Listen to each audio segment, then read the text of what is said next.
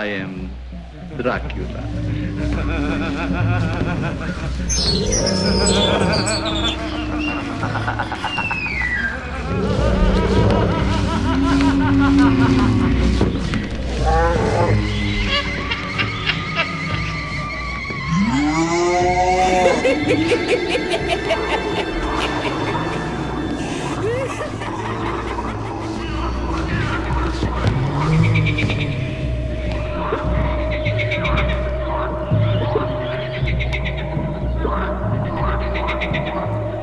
I'll show you who I am and what I am.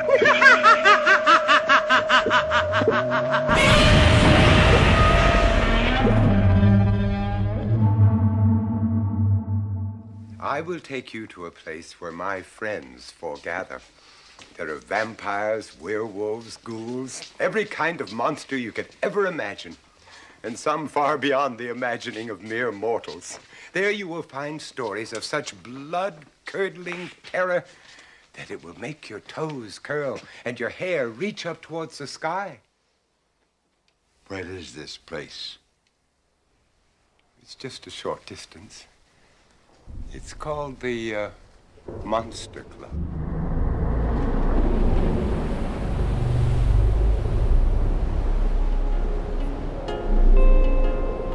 Good evening from the Monster Islands, and welcome to the Jack-O-Lantern Press podcast, where we discuss monsters and Halloween.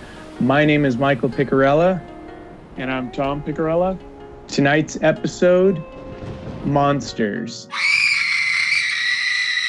Maybe you heard one of your favorite monsters at the beginning of the show. Among them, we played sounds from 1931's Dracula, 1932's The Mummy, 1933's The Invisible Man, 1954's Them, 1956's Forbidden Planet, 2019's Godzilla, King of the Monsters. You heard Ghosts, Gremlins, Freddy Krueger's Gloves, Evil Clowns, Zombies from Wade Denning's Monster Mash Sounds of Terror from 1974, and then a clip from 1981's The Monster Club. Not a great movie, but I thought it would be when I got it on VHS for Christmas one year. Do you even remember that movie, Tom? Yeah, because actually I watched it last year. I mean, yeah, you're right. It's not a Monster Club? You watched it last year? Yeah, because remember I put it on my server, so I bought a copy of it. Not the Monster Squad, the Monster Club. Oh, the Monster Club. I thought it was the Monster Squad. Yeah, do you remember the Monster Club? I don't think I remember the Monster Club then. So it was a VHS tape. But this one had Elvira on it. And so she introduced it. Vincent Price is in it, and he's like this vampire. And they tell it these, I think there's 3 stories in it. And one of them, it's like this guy is a filmmaker. He goes inside this world, and it's like all blue, and there's these monsters. And then there's this other story where there's this guy who whistles, and he can basically destroy things. Do you remember this at all? I think I remember something like that. But, you know, once again, there's so many monster movies. It seemed like it could have been really cool, but the cool thing about it was that there were all these monsters in one place. Well, tonight, as we relax on one of the beaches of the Monster Islands, sipping our monster juleps and watching killer sharks devour swimmers in honor of Discovery Channel's Shark Week and Nat Geo's Shark Fest, Tom and I will be sharing with you our 3 favorite fiends and why they're our favorites. Maybe we'll choose our top titans because they can beat any other monster in a fight. We might choose them because they're the most charming. But first, we'll have to share with you the pool of monsters that we had to pull from. And what I mean to say is we pulled from all the monsters you'll find in our book, which is to say basically all of them. So for the tiny few of you out there who have not purchased, read, rated, and reviewed our new book, Transylvania Traveler, we recommend that you do that. You can get it at jackolanternpress.com. But moving on quickly, I wanted to read a little excerpt from the Monster Islands, which is basically where you can find, a ton of monsters. So this is in our book, and it talks a little bit about the Monster Islands. It says the Monster Islands are surrounded by the Blood Sea, with its waves lapping up to the shores, dropping off corpses by the dozen. The islands consist of 2 isles, one big one simply called Monster Island, and Voodoo Island, a tiny little landmass nearby. Tourists typically access this isolated Transylvanian district via the ferry piloted by Charon, the ferryman of Hades, coming from various ports, including the boat landing at Blood Beach on the eastern side of the Carpathian Mountains, the shores of Coven Creek in Witch's Meadow, in which the ferry will take you through the creek, down the rivers of death, and out to the Blood Sea, and of course, from the ferry stop near the Molding Gate Bridge in Shadow City. The Big Island, where King Kong resides, is full of deadly jungles, serpentining waterways containing plenty of serpents, and several volcanoes, including the biggest nightmare of them all. Be prepared for a lot of heat, rain, mud, disease-carrying flies, mosquitoes and the malaria they offer, and a host of other cool things that will eat you alive. So, yeah, this is what we're enjoying right now on these beaches right now. But yeah, there's tons of monsters on this island, everything that you can think of. But we need to start first with the leader of this island, and that's King Kong.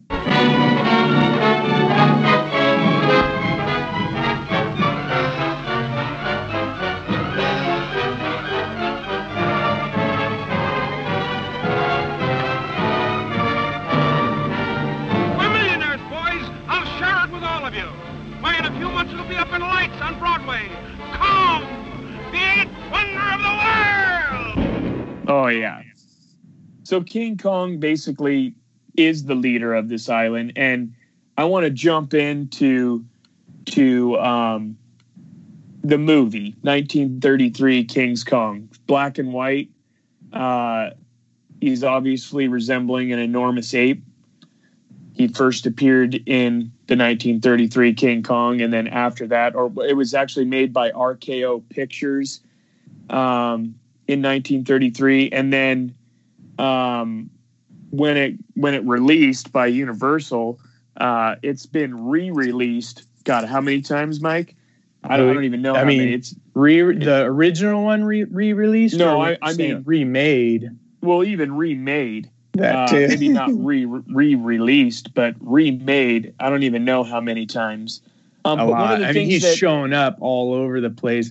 In Mad Monster Party, and yeah, he's in a lot of different. Obviously there was Godzilla versus King Kong, or King Kong versus Godzilla, whatever the order of the verbiage is. Yeah, for that. And then you had Mighty Joe Young. Oh yeah, I forgot about that. Son of Kong. They also say in King Kong the original, which is the one that I'm really referring to the most, is that he is the eighth wonder of the world. Which is obviously commonly phrased within the film. And one of the topics that I wanted to get onto about King Kong, because I know it's a little controversial between you and I, is that did you like the colorized version that came out in the 1980s? And it's interesting because they actually had a little excerpt here. It said, rare VHS copy of King Kong from 1933 in color. A colorized version was created in the 1980s. The film was released officially for the first time on DVD in the U.S. in November of 2005, after being available only on VHS. The film was also part of the film colorization controversy in the early 1980s, when it and the other classic black and white films were colorized for television. In the recent years, the colorized version has become highly prized among Kong collectors, despite its poor colorization work. But honestly, here's the thing.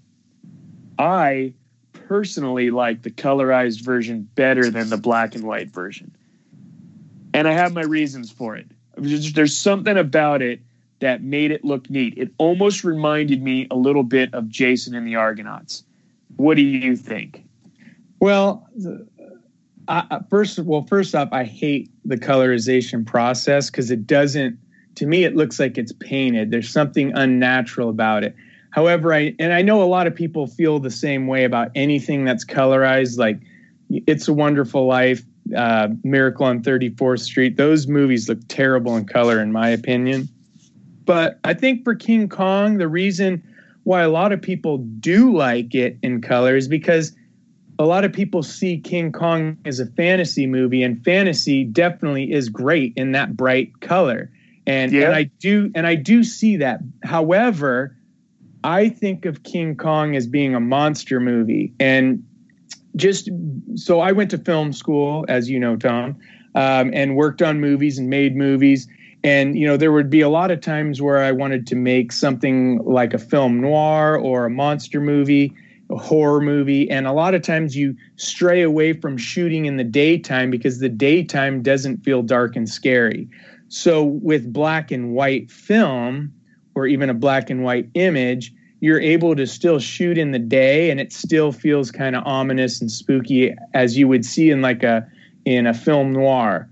I feel like when you watch King Kong in color and you see him on that Empire State Building and the sky is blue, that just to me ruins the effect of what the movie should be. And I feel Don't get me wrong though. I mean, I like the black and white version, and I wouldn't change, some of the other obviously classic monster movies. I wouldn't want, the Wolfman or something to be in color. There was something about the fact that King Kong and in the jungle and whatnot, it just made it look neat. I think. Well, I mean, the like colorized I said, version. For like a fan, if you're looking at it as a fantasy film, those bright colors, of the jungle and the dinosaurs and the blood and all that, it definitely, it's cool. It's definitely cool. But I think for my preference, I like the black and white. Yeah, and that's fine. That's totally fine. But I know Dad likes the color as well, because I asked him, I thought for sure he'd be on my side. I thought for sure he'd be on the black and white side too. But anyways, let's move on to to some of the monster content that we're going to get into. Well, before today. we do that though, I did want to let people know while we're here on Monster Islands, just the type of monsters that you're going to find where we are right now.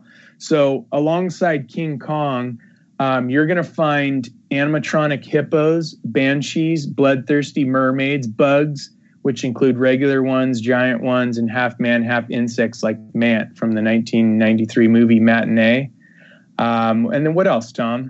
Yeah, and we also got, cannibals, centaurs, cyclops, dinosaurs, dragons, dwarves, elves, ghosts, Godzilla, of course, golems, gorgons, griffins, giant gorillas, hydras, imps, the kraken, lightning monsters, mayhem monkeys, mothmen, ogres, sirens, skeletons, skull crawlers. I mean, yeah, this place isn't called the Monster Islands for nothing because, here you're also going to find titans, trolls, two-headed tigers, voodoo people, the voodoo dead, warlocks, morlocks, wizards, worms, the willow, the wisps. Just about any monster you can possibly think of or shake an ugly stick at is here. But, I forgot to even mention, there's killer sharks. That one there out in the water just popped that water skier into its mouth like the dude was a tortilla chip. But speaking of Shark Week, you're watching that, right? Have you been? Because it's on. Absolutely. Shark Week. I'm actually watching this year, the one on National Geographic. And the reason that I'm watching that one is because that one's actually a little bit extended. I guess that one's going for 3 weeks. So yeah, I feel like the documentaries are better. Believe it, I feel like they're just I agree. Yeah. Here's the other thing. Did you see that article? Where the heck was it? I think I saw it somewhere in Facebook. They actually had a bunch of people sitting on a lake watching Jaws on a huge screen. Oh, yeah, I'm the one who posted that. Yeah, that's funny. Yeah. I didn't even know you posted. But when I read it, I was sitting there going, "Oh man, that would be so neat." Yeah, so That's it was the way to do it. I think I posted on the Jack Lantern Press Facebook page, but it was basically they had a big screen up near this. It was kind of, I don't know if it was necessarily the ocean or a lagoon, but we would sit on like a raft or be swimming out in this water watching the movie. Well, heck yeah, I would do that. Well, and here's the other thing too. So, for our listeners, every year we watch Shark Week between the both of us, and we get all excited about it. I'll create like a banner and throw it up on a wall and then display sharks around the house. My grandson basically wears a whole bunch of shark shirts, and it's really neat. But I watch it all every year. You watch it every year. I think you have a whole bunch of shark content all over your house. Oh, yeah, I have like rubber sharks I put all over the house. And you have to. So, but yeah, so anyway, kind of reeling it back in to talk about monsters, because before this episode is over, you and I will be discussing our top 3 favorite monsters. But I just want to say, just from the onset, I love monsters, which is why we do this podcast, which is why we did our book, Transylvania Traveler, which is why we started our website, Jack-O-Lantern Press. I would even say my favorite Christmas movies are the ones with monsters in it, like Nightmare Before Christmas, The Grinch That Stole Christmas. I love the monster like Scrooge and the Spirits in A Christmas Carol. For Christmas time, I used to get monster masks and monster toys. I even got this monster Lionel train set. It was called the Black Cave Flyer. I don't know if you remember that one. Oh, no, I remember it. And then, of course, we used to get Famous Monsters of Filmland magazines, which were filled with monsters. I think you were saying you were just reading something about that, or you were listening to a podcast. Yeah, I was actually listening to a podcast called Famous Monsters, and they talk about the Famous Monsters of Filmland magazine. And it was funny when I was listening to them, because they said, they would run down the street, they'd get on their bikes, and they would drive down, or ride their bike down the road, go to this comic book shop, and they would go in there and they would have these Famous Monster Filmland magazines behind the counter, and they would be all stoked to just see the covers.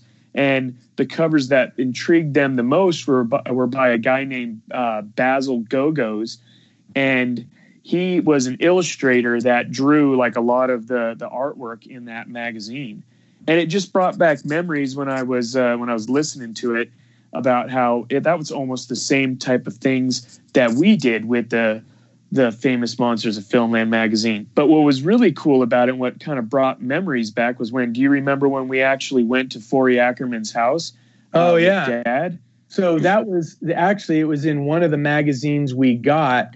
There was a story about Forey Ackerman, and it said that you could visit his house for free. This was back in like 92 or 93. You could visit his house, and he would personally give you a tour of his house, which is full of like props from movies, books, and all kinds of neat stuff. And so we thought, there's no way. I think I can't remember if it had a phone number or an address and you had to write to him, but you basically set up a reservation, and sure enough, this was real.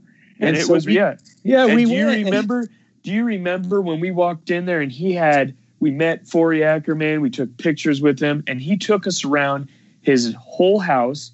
And I remember one of the things that stuck out the most, for me at least, was all the miniatures, the models that were created from like the King Kong movie. Yeah, there's a lot of Ray Harryhausen stuff, which was freaking awesome to see all those things that were actually used for those movies. Yeah, like King Kong.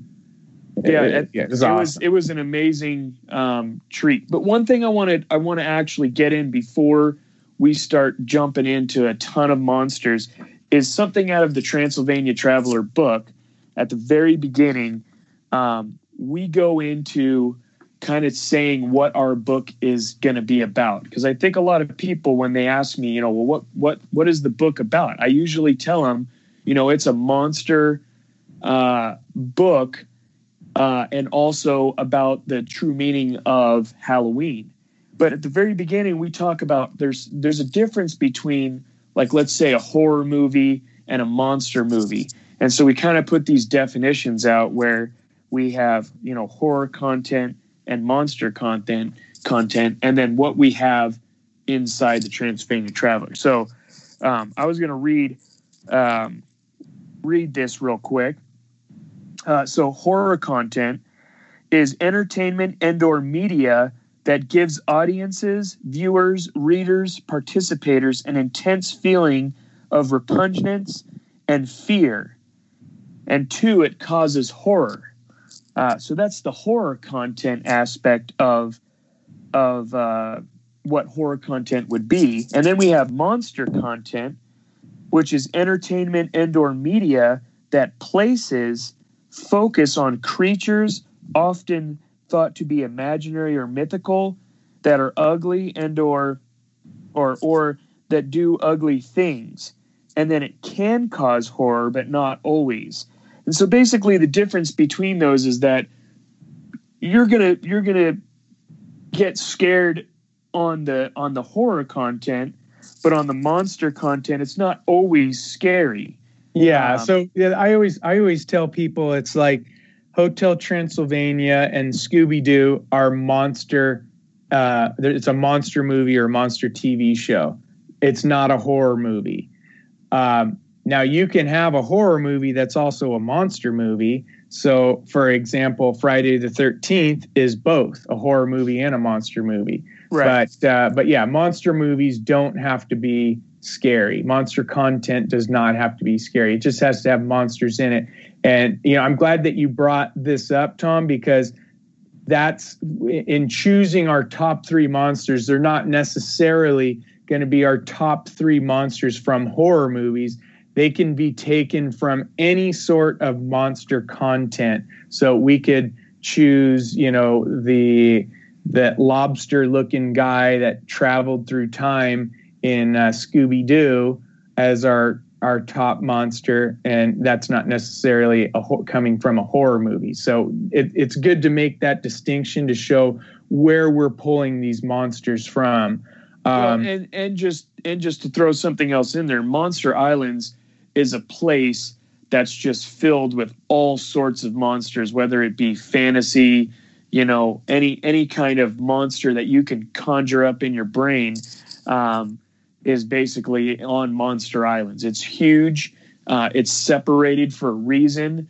And the reason is because there's too many monsters that could be housed in the main part of Transylvania, on the main continent portion of Transylvania where all the other districts are. There's actually a little sub-story even about that references Dr. Nightmare, which might be another story that comes out a little later on, that we go into a little bit more detail. I think we actually mentioned a couple of things in some of the stories that is on jacklanternpress.com about Dr. Nightmare and how he basically takes over your mind. And when you have a nightmare at night, he builds those creatures in his secret lair in the volcano on Monster Islands. And then he develops what you basically created in your nightmare, and it comes to life. And where does that live? Right there in Monster Islands. And so all of those creatures that you've conjured up in your head and anybody else, they all are there. So that's basically where what you're monsters come from. What you're saying is you could potentially be listing as one of your favorite monsters something that no one has even heard of. Is that Absolutely. What you're telling? Okay, yep. Cool. So I think that we need to also list some of the other monsters. There are definitely monsters that may not be on the Monster Islands, but they're certainly in the monster universe. You sent me a list that is super long, and I guess this list comes from Dungeons and Dragons. I'm looking at like the names of these, and you have them all in alphabetical order. Things like a carrion crawler and devils, demons. Yep, and it's from Dungeons and Dragons. It's the Monster Manual. It's a book that you can actually purchase. You can get it pretty much at any hobby shop, or you could just go on Amazon and buy the Dungeons and Dragons Monster Manual. At the very beginning, it has a little contents there, and it shows every single monster that they talk about. Inside the book, they actually have a picture they have how you, when you play Dungeons and Dragons, it's got all the stats and everything. But I like looking at the pictures and just like all the monsters in there. But yeah, I made a list of some of the ones that are on there. Yeah, like what the heck is a beholder? So that the beholder is actually probably more or less one of the more iconic creatures in Dungeons and Dragons. As a matter of fact, on the cover of the monster manual, it has a beholder, and what that is it's kind of a sphere looking monster with one giant eye in the middle. It's got a huge mouth with these like razor sharp teeth, and at the top it's got a bunch of tentacles, kind of like Medusa, with more eyes on top, and it basically comes after you, and it just looks really neat. It just looks really neat, and it was. I figured it needed to be on the list of all the monsters. Yeah, I obviously want to get to our lists here, our top three, but I did notice a couple here that were, I've never heard of, like the Cloaker, the Helmed Whore. What's the Mimic? So the Mimic is that, I'll do the Mimic first because you brought up, some of the other ones, but the Mimic actually is a shape-shifting predator, which most of the time it takes on forms of things. I think I told you about this a long time ago, but he actually the shape that he usually uses is actually a treasure chest, and he has these teeth that are a part of the treasure chest when it comes up, and he has a purple tongue that comes out. And the reason that the Mimic usually takes on that form is when you're journeying through a dungeon. This is what makes humans or other people hurry up and come to that. So he like pulls his prey in, and then he eats them. And that's basically what a Mimic is. So basically, when you're thinking about your top three monsters this evening, you pulled from these, like you were considering these characters, these monsters. Yeah, I basically was looking at everything. Honestly, classic monsters are always neat. But yeah, I was looking at everything, and I don't know, we go ahead. I was going to say, list of what we... I wanted to make sure that I didn't forget any monsters when we were trying to think of them. So I went to, this is a book that I've mentioned in previous podcasts, but John Landis's Monsters in the Movies, 100 Years of Cinematic Nightmares from 2011. He breaks down the whole book into types of monsters. And then for example, there's a vampires chapter, and it'll have all the vampire movies, including all the different Draculas, Son of Dracula, the Twilight movies, even Interview with the Vampire, like all those are in there. So he has the book broken into sections by monsters. So you have vampires, werewolves, mad scientists, zombies, ghosts, mummies. You have myths, legends, and fairy tales, and that would be like elves and genies and gremlins. Then you've got dragons and dinosaurs. You've got monstrous apes. You have a chapter that's called Nature's Revenge, and that includes like killer rats, bats, birds, bears, bees, spiders, snakes, big old mean dogs, and of course, in honor of Shark Week, you have killer sharks. You have atomic mutations, and you think about like giant ant movies and giant spider movies. You've got the Devil's Work. In that chapter, you want to be thinking about witches, the Grim Reaper, killer dolls, scary children, demons, and other similar supernatural beings that haunt houses or possess people. So Freddy Krueger, Jason Voorhees, they're going to belong in that group. You've got space monsters, like aliens, Martians, things, blobs, body snatchers. And then you have... monstrous machines, so robots, cyborgs, androids, terminators, evil trucks, evil cars, and then least in my book is human monsters made up of serial killers, psychopaths, sadists, perverts, and those who are, in Landis's book, as he writes, a long way from what anyone could call normal. So what I also wanted to bring up just real briefly, because I pulled from a lot of different, like I was considering a lot of different things. Like I said, I considered monsters from the Scooby-Doo TV show. There are a couple poetry books from Jack Prelutsky about monsters. There's one called Nightmares, Poems to Trouble Your Sleep from 1976. And then he had a sequel to that called The Headless Horseman Rides Again, More Poems to Trouble Your Sleep. That's from 1980. You have Mercer Mayer's Monsters. I don't know if you remember those kids' books. There's a Nightmare in My Closet from 1968. There's An Alligator Under My Bed from 1987. There's Something in My Attic from 1988. And then, of course, he has his Little Monster series, which I loved as a kid, mainly because they were books about monsters and how they live. So one of my favorite of that series was called Little Monsters Bedtime Book. That's from 1978, and that told of all kinds of monsters like the Grithix, the Jerfus, the Crooney, the Grumley, and my favorite, the Peevish, because he just looked the spookiest.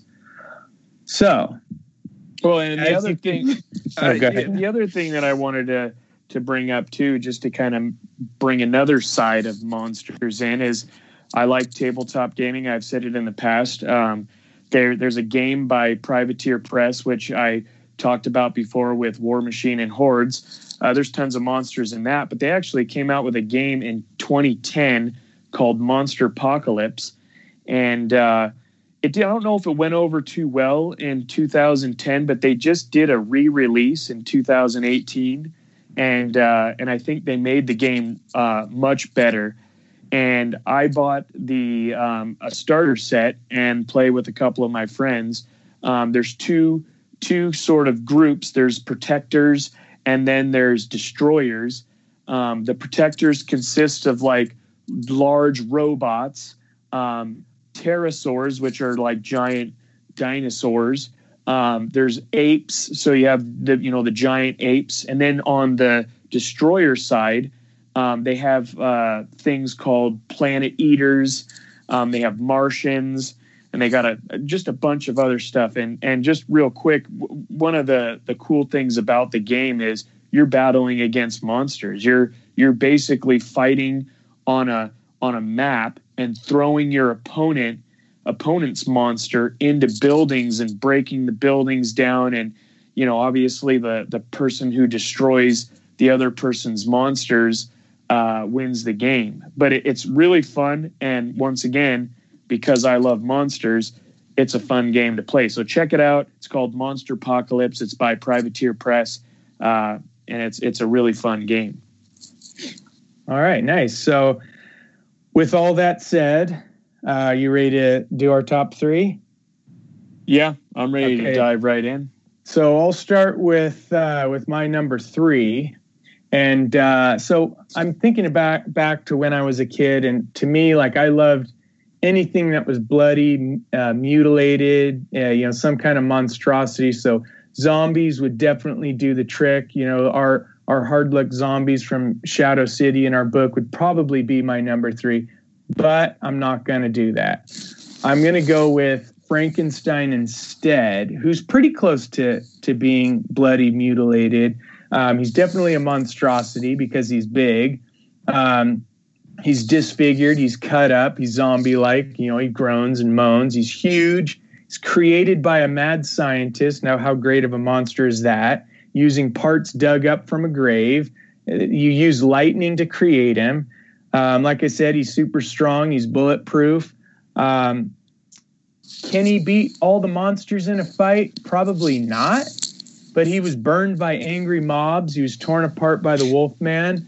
And he still always comes back in sequels, as pretty much all monsters do. So they all, I guess, can win if you look at it that way. So I'm kind of going to eliminate that. I've eliminated that from my thinking when I chose monsters, because I guess you could probably make a case for any of these creatures because they all come back in sequels. Well, okay, so here's here's the funny part about this. You and I, we kind of talked about, maybe what we were going to pick, but we both picked Frankenstein as our third, which is really, really funny that when we were putting this list together, we didn't tell each other at first. And then we said, well, which ones did you pick? And then all of a sudden I threw out that I picked Frankenstein. Wait, he is your number 3? He's my number 3. Yeah. And I like Frankenstein just because in growing up, we watched Frankenstein and we watched Frankenstein Meets the Wolfman, and those were the ones that we watched all the time. Frankenstein is an iconic monster. I mean, you can't go wrong with it. When somebody says monster, a lot of people think immediately Frankenstein. I do have a couple of little fun facts that I found on a website called Mental Floss. It's just mentalfloss.com. And a couple of things that I wanted to bring up about Frankenstein is, like you were saying just a second ago, Frankenstein was the name of the scientist, not the actual monster. But people refer to him as Frankenstein, even though that's not really what he is. He's actually referred to really in movies as the monster, and Frankenstein is the creator. So it's kind of funny that if you think about it that way, he's not even really considered Frankenstein. He's considered a monster. The other thing is if you go even back further, obviously we have, Frankenstein 1931 movie, but you also have Mary Shelley's Frankenstein in the novel, which when I was reading through some of these facts, Mary Shelley actually named Frankenstein, the scientist, after a German castle. Mary said she made up the name Frankenstein. However, Frankenstein is a German name that means stone of the Franks. What's more, historian Radu, I can't pronounce his name, Florescu, claimed that the Shelleys visited Castle Frankenstein on a journey up the Rhine River. While there, they must have learned about the unbalanced alchemist named Conrad Dippel, who used to live in the castle. He was trying to create an elixir called Dippel's oil, which would make people live for over 100 years. Like Victor Frankenstein, Dippel was rumored to dig up graves and experiment on bodies. So I think that Mary Shelley, between the Dippel guy, the fact that the castle was named Frankenstein, that's how she kind of put together this whole name about Frankenstein. So I thought that was kind of a neat little fun fact.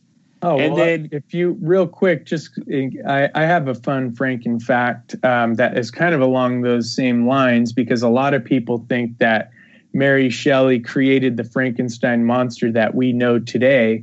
But according to IMDb, the popular image of Frankenstein monster as green-skinned actually comes from the 1931 film, not the description in the novel. So Jack Pierce, who did the makeup, he applied like this grayish-green grease paint for the monster's skin. On the black and white film, it appeared as this deathly pale gray tone. Pierce also added the flat head to the monster, the bolts through the neck, the droopy eyelids, and the poorly fitted suit. So any Frankenstein interpretation that has those physical features is taking inspiration from Pierce's work in the film. Huh. Which I thought was kind of pretty neat too. Yeah. That's pretty neat. So do you have more? I had one more fun fact. It was actually funny because when we were doing the research, or when I was doing the research, I found this. And do you know that Thomas Edison adapted a story film about Frankenstein in 1910? Oh, I didn't. It says Thomas Edison made one reel 15-minute film of Frankenstein, one of the first horror movies ever made. And it was thought to It was thought lost until it was rediscovered in the 1950s. And if you actually go on YouTube and type in Thomas Edison and just type Thomas Edison Frankenstein, you will see the 15-minute clip. It's like it's almost like a silent film. It has music. You can't hear any talking, but he basically did something about Frankenstein. It's kind of neat to watch. So that's just another little tidbit about Frankenstein. Nice. So before we move on to number 2, I did want to play a quick little clip. I don't know if you remember this, Tom, but it's from a record we had as kids from 1963. It's a record called Famous Monsters Speak. What's that? Smell that? Untie me. They're burning the house. Let me go, Frankenstein. The fire! Come back! No! No! Not alone! Come back! Frankenstein! Come back! I wasn't made to die like this. Frankenstein, don't leave me to burn. Which one of us is the monster now? I will not die before you, Dr. Frankenstein.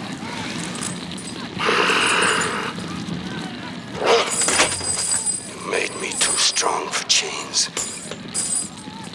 Let them think I died in the fire. Let Dr. Frankenstein think he's rid of me. There's no place to hide from me.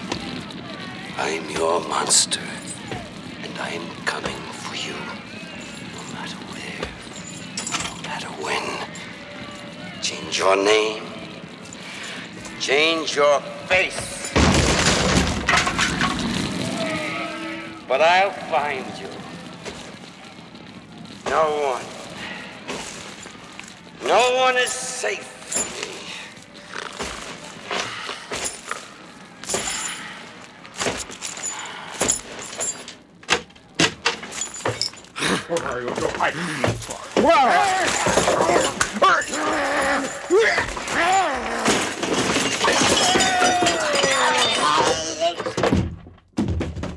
So yeah, that was a clip. I'm sure after hearing it, you remember that we actually used that for Halloween one year. We did the fire up in the bedroom. We kind of did like the Pirates of the Caribbean ride at Disneyland. We used like cellophane and fans to and yellow and red lights to make it look like there was a fire. And that was a final scene in this little story on this record about Frankenstein and him, getting revenge on Dr. Frankenstein. I should say the Frankenstein monster getting his revenge on. And you remember the line of people that were outside looking at that? I mean, it looked like it was on fire. It was kind of yeah, because it was like the room was like there were, I don't know, 1, 2, 3, 4, 5. It was like 5 windows. It was one big room, and it took up like the whole front of the second floor of the house. So it looked like the whole second story of the house was on fire. It was pretty cool.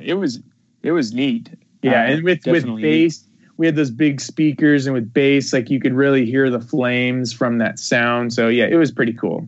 But anyway, moving on to our number 2. So my number 2, so as a kid, when Halloween approached, there was one monster I always needed to bring in the season, and that's skeletons. So we had skeleton decorations and figures everywhere. I just loved it. So even like there were 2 little haunted house decorations that we had as kids, those little paper decorations, and one of them was like really cartoony with a ton of monsters in it, and another one was actually really spooky, but it only had ghosts. But I always liked that cartoony one, even though it wasn't spooky, because it had a skeleton coming out of the door. But I've got, as far as my number 2 goes, I want to pick the skeleton, but I just couldn't in the end because I had to go with the classic monster, the leader of them all. And if you've ever seen Abbott and Costello Meet Frankenstein from 1948 or the Monster Squad from 1987, you'll know what I'm talking about. Talking about Dracula. So many cool iterations from Bela Lugosi and Christopher Lee to Frank Langella and Gary Oldman. I'm even a big fan of Ray Liotta as the Bloodsucker in 2012's cartoon Dear Dracula. Dracula changes into a bat, a wolf, green mist. He talks like a monster, has that cool medallion. He has mind control. He sleeps in a coffin in the dark in a dingy basement of that great spooky castle in the mountains.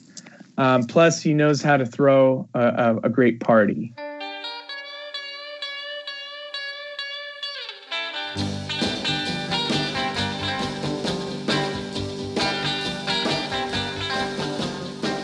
A dinner was served for 3 at Dracula's house by the sea. The Wolfman was there, the monster was there. The only normal person there was me.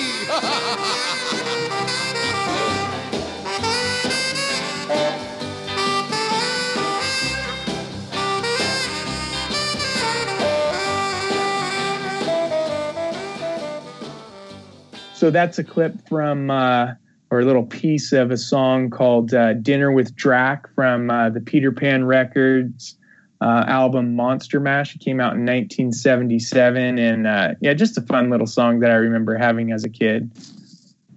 Yeah, so who's your favorite Dracula? Well, for years I always said Bela Lugosi. I think most people would say Bela Lugosi. And I probably, depending on the night, I might say Bela Lugosi. But boy, after watching Christopher Lee again, he moved faster. And I don't know. At this moment, I would say Christopher Lee. I mean, he's just a really cool Dracula. I am Dracula, and I welcome you to my house. I would definitely say that Bela Lugosi and Christopher Lee are right up there together. I mean, Bela Lugosi obviously, was a really good, iconic one in 1931's Dracula. He was really good, but then again, so was Christopher Lee. I mean, he did an excellent job as well. Different, but yeah, I mean, he's Christopher Lee. The more every Halloween I watch a bunch of monster movies, and like Christopher Lee played a mummy, played Dracula, he played Frankenstein's monster. All of them really, really cool. So I don't know. For right now, I think I'll say Christopher Lee, but you never know. On some other day, I may say Bela Lugosi. Yeah. So how about I forgot a fun fact. For Dracula. So as most people probably know, Dracula is based on a real person. He's known as Vlad the Impaler. If you saw Francis Coppola's Dracula, you'll know a little bit more about him. But he was born sometime, they don't even know for sure, but sometime between 1428 and 1431. And he died in either December of 1476 or January of 1477. Now, what I didn't know anyway, there's a restaurant that currently sits on his birthplace in a place called Sigisora, Transylvania. I'm sure I'm not pronouncing that right, but if you want to look it up, it's Sighisora. And reportedly receives thousands of tourists annually from all over the world. I would check it out. It's called Casa Vlad Dragul. Casa Vlad Dragul. So pretty interesting. It's actually where he was born, evidently, or that's what they say. Yeah, that's neat. So that's my number 2. I'm going to go with my number 2 is The Wolfman, 1941 movie. And I'm not going to go into a ton of detail about the Wolfman because the 1941, movie says it all. You killed the wolf. Well, there's no crime in that, is there? The wolf was Bela. You think I don't know the difference between a wolf and a man? Bela became a wolf, and you killed him. A werewolf can be killed only with a silver bullet, or a silver knife, or a stick with a silver handle. You're insane. I tell you, I killed a wolf, a plain, ordinary wolf. Take this charm. the pentagram, the sign of the wolf. It can break the evil spell. Evil spell. Pentagram. Wolfbane. Oh, I'm sick of the whole thing. I'm going to get out of here. Whoever is bitten by a werewolf and lives becomes a werewolf himself. Oh, quit handing me that. You're just wasting your time. The wolf bit you, didn't he? Yeah. Yeah, he did. You had Lon Chaney Jr., who played the part. He played the part in Frankenstein Meets the Wolfman. And personally, I think he is the best Wolfman of all time. I know there's other renditions of other werewolf and wolf type movies, but Lon Chaney Jr. Did the best job on playing the Wolfman. And as a matter of fact, one of the little fun facts that I have of the Wolfman is that Lon Chaney Jr., that was his favorite role of anything he ever played.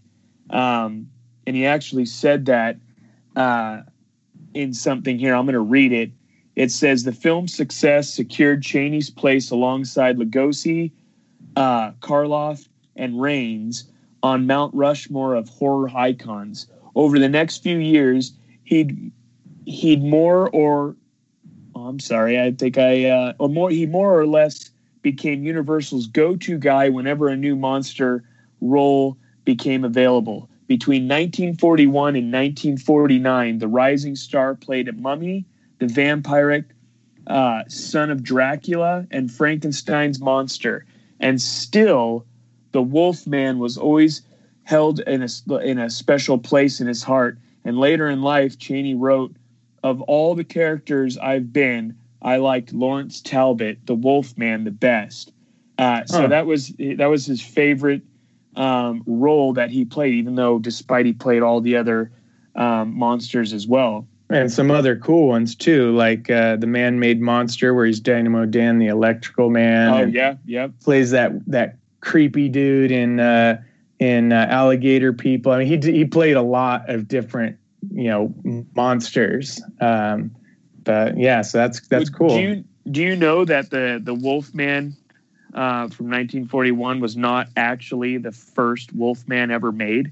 Oh yeah. Do you know that they made a I think it was in 1935, The Werewolf of London. The Werewolf of London, starring abroad the Henry Hull, and it went in the theater, and then later on, I think it was 6 years later, obviously, they made the Wolfman movie. Here's a fun fact about that is they were going to use the makeup that they used on, well, this is what I read. They were going to use the makeup that they used on Lon Chaney Jr. for that first movie, that Werewolf of London. But the actor did not want all that makeup on his face. He felt, well, how am I going to act if you can't even see my face?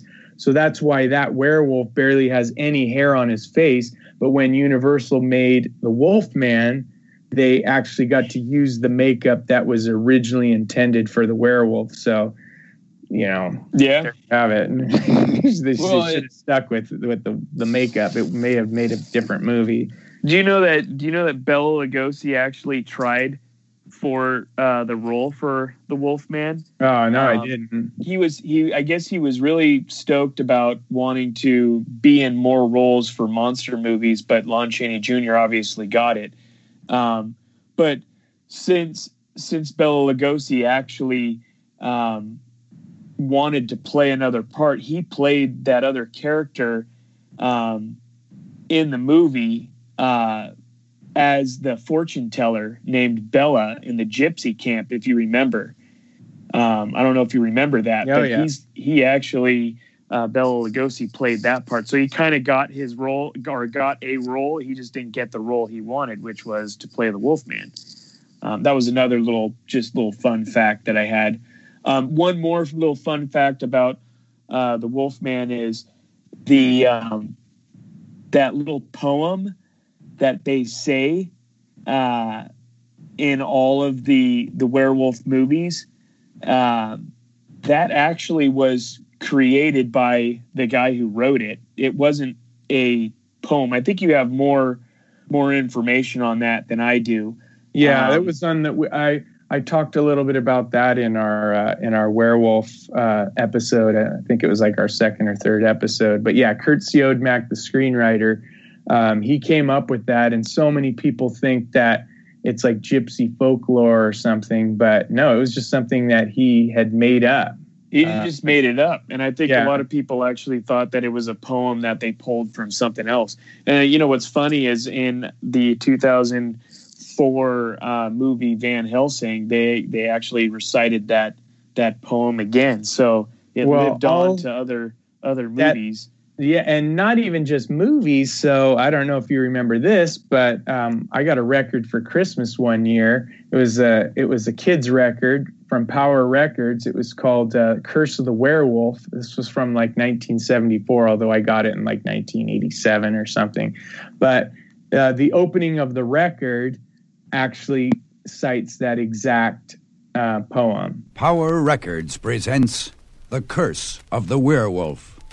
Even a man who's pure of heart and says his prayers at night may become a wolf when the wolfbane blooms and the moon is full and bright.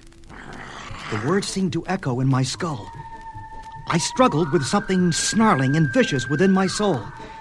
And when the madness passed... You! Hold it right there! What in the name of... Good Lord! The man I'd attacked was dead. Some sort of animal. But Lord, the way it runs. Like a man. There was a bridge, a muddy river. I dived in, my shoulder afire, with the agony of a glancing bullet. My arm! Somehow I got away. Where am I? How did I get here? What is this place? I ran. Under the light of the bright full moon, I ran. I must find my way home. Why am I here? Why? My skin is burning. My thoughts unclear. Why am I here? But the night gave me no answer, and I felt my dark dreams slipping, and in a moment, I awoke. No! So, yeah, that was that clip from Curse of the Werewolf. It was the opening of that record. But moving on to my number one, while we're talking about the werewolf, well, that was my number one. I was thinking originally I wanted to do something with the jack-o'-lantern because that's my favorite symbol of Halloween. So I was thinking the headless horseman or maybe a scarecrow, but with the pumpkin head. But I was like, nah, it just can't be my favorite. It's got to be something. When I think of monsters, I typically think of the classic Universal monsters. And, when I think of the monster I love the most, it just has to be the Wolfman, because had I not seen 1943's Frankenstein Meets the Wolfman, I don't even know if I would be the monster lover that I am. I think that Lon Chaney Jr.'s Werewolf was, by far the best, but even, other interpretations of the werewolf, whether it's in American Werewolf of London or The Howling or that show, Werewolf, I think werewolves are just cool. They're fast, they're vicious. The transformation is typically cool, and a lot of filmmakers do it a different way. The howl, obviously, when you hear it, that danger's out there. By looking at the full moon, werewolves may be in the bushes somewhere. He's got a great monster look. And then, of course, if you look at his power in Frankenstein Meets the Wolfman, at the end, Dr. Manring is draining power from the Wolfman, and he's putting it into the Frankenstein monster, who's already powerful. And still the werewolf, if that fight would have kept going and the dam didn't break and the water take him, all down, the werewolf would have torn him to shreds. He was going to destroy him. So yeah, absolutely. The werewolf is a beast. So he is definitely my number one. And just to add another fun fact, I found that the medical community has an actual medical condition referring to werewolves. It's called hypertrichosis, also known as the werewolf syndrome. And it's a condition that causes an abnormal amount of hair growth all over the body. And I've seen some pictures. If you look it up, that's it's gross. I've never heard of that before. That's got to be disgusting. Yeah, and it's not something that, as you're going through puberty, it happens. According to this article that I read, you could actually acquire it way later on in your life. It could just all of a sudden come on. So pretty interesting. It's kind of like the caveman commercial on that Geico deal. Those guys, they probably had that condition. Yeah, definitely. So I'm gonna just your number one. Yeah. So my number one is actually a created one that we made in our book. He's actually in the last district, Jack-o'-lantern Park, and and it's Mr. Jack-o'-lantern. And I'll let you chime in as well on here. He probably should be my favorite because, as I was just saying, and you didn't tell me you were going to do this one, and I didn't even think about him really, but I guess I probably still wouldn't have picked him because, he's something that we made up, and I probably would have gone with something I've known about since I was a kid. But yeah, Jack-o'-lantern is probably the best. Yeah, I mean, nothing can beat this guy. So let me just read a little bit from our book. We don't know when he's born. The things that he likes telling stories, long stories, collecting artifacts, history, bringing monsters together, the pumpkin community, creating worlds and imagination. The things that he dislikes is obviously a short story and interruptions. Some of his characteristics, he's just a pumpkin, though he can attach himself to whatever he chooses: human bodies, scarecrows, fence posts. His purpose is to tell spooky stories, to create Halloween magic, mystery, fear.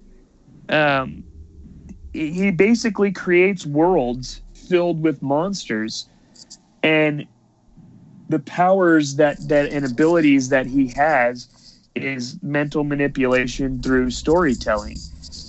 And obviously, I mean, we tried to put in all of our bios here for each monster of each district a weakness, but I mean, honestly, he doesn't really have a weakness. We put if, and this is a big if, you take his stories away from him, he'll just cease to exist.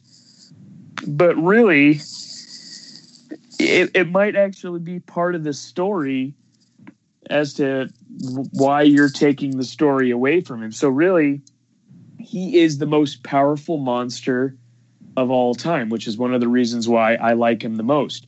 He could tell you a story. You could feel like you're beating him, and maybe that's part of the story. And then at the end, it's just a story. So how are you going to beat somebody like that? Yeah, he's still the storyteller. So in this case, you did choose the monster that could beat any other monster in the monster universe. And so what's really funny about this too is that Dad and I were having a conversation about what was the strongest monster, and every time he kept coming back to, his favorite, which is Dracula, and that was his favorite.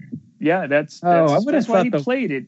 So I would have thought every year. I would have thought the Wolfman was his favorite. I'm pretty confident that Dracula is his favorite, and every time he kept bringing it back because he said he can't die. The same way the Wolfman can't die. I mean, obviously, if you took a nuclear bomb or something and blew them up, I mean, they would cease to exist. But how are you going to do that to Mr. Jack-o'-lantern? You can't. Yeah, that's part of the story. He's telling the story of the nuclear right. bomb. Yeah. So, and that's one of the reasons why, once again, I find him most fascinating because he's filled with imagination. It's storytelling.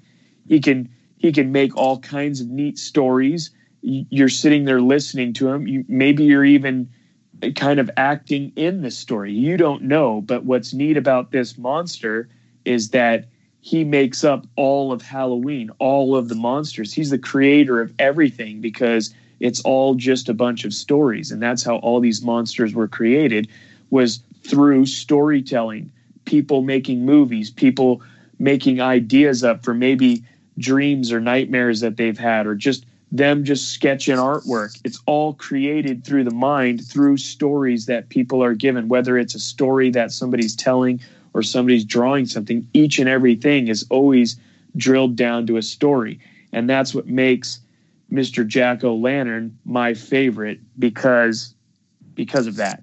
So that's number one. That's definitely a good pick, and we would definitely like to hear your 3 favorite monsters. So if you agree or disagree with ours, or you have a really good top 3, we definitely appreciate an email. You can email us at jackolanternpress@gmail.com. Again, that's jackolanternpress@email.com.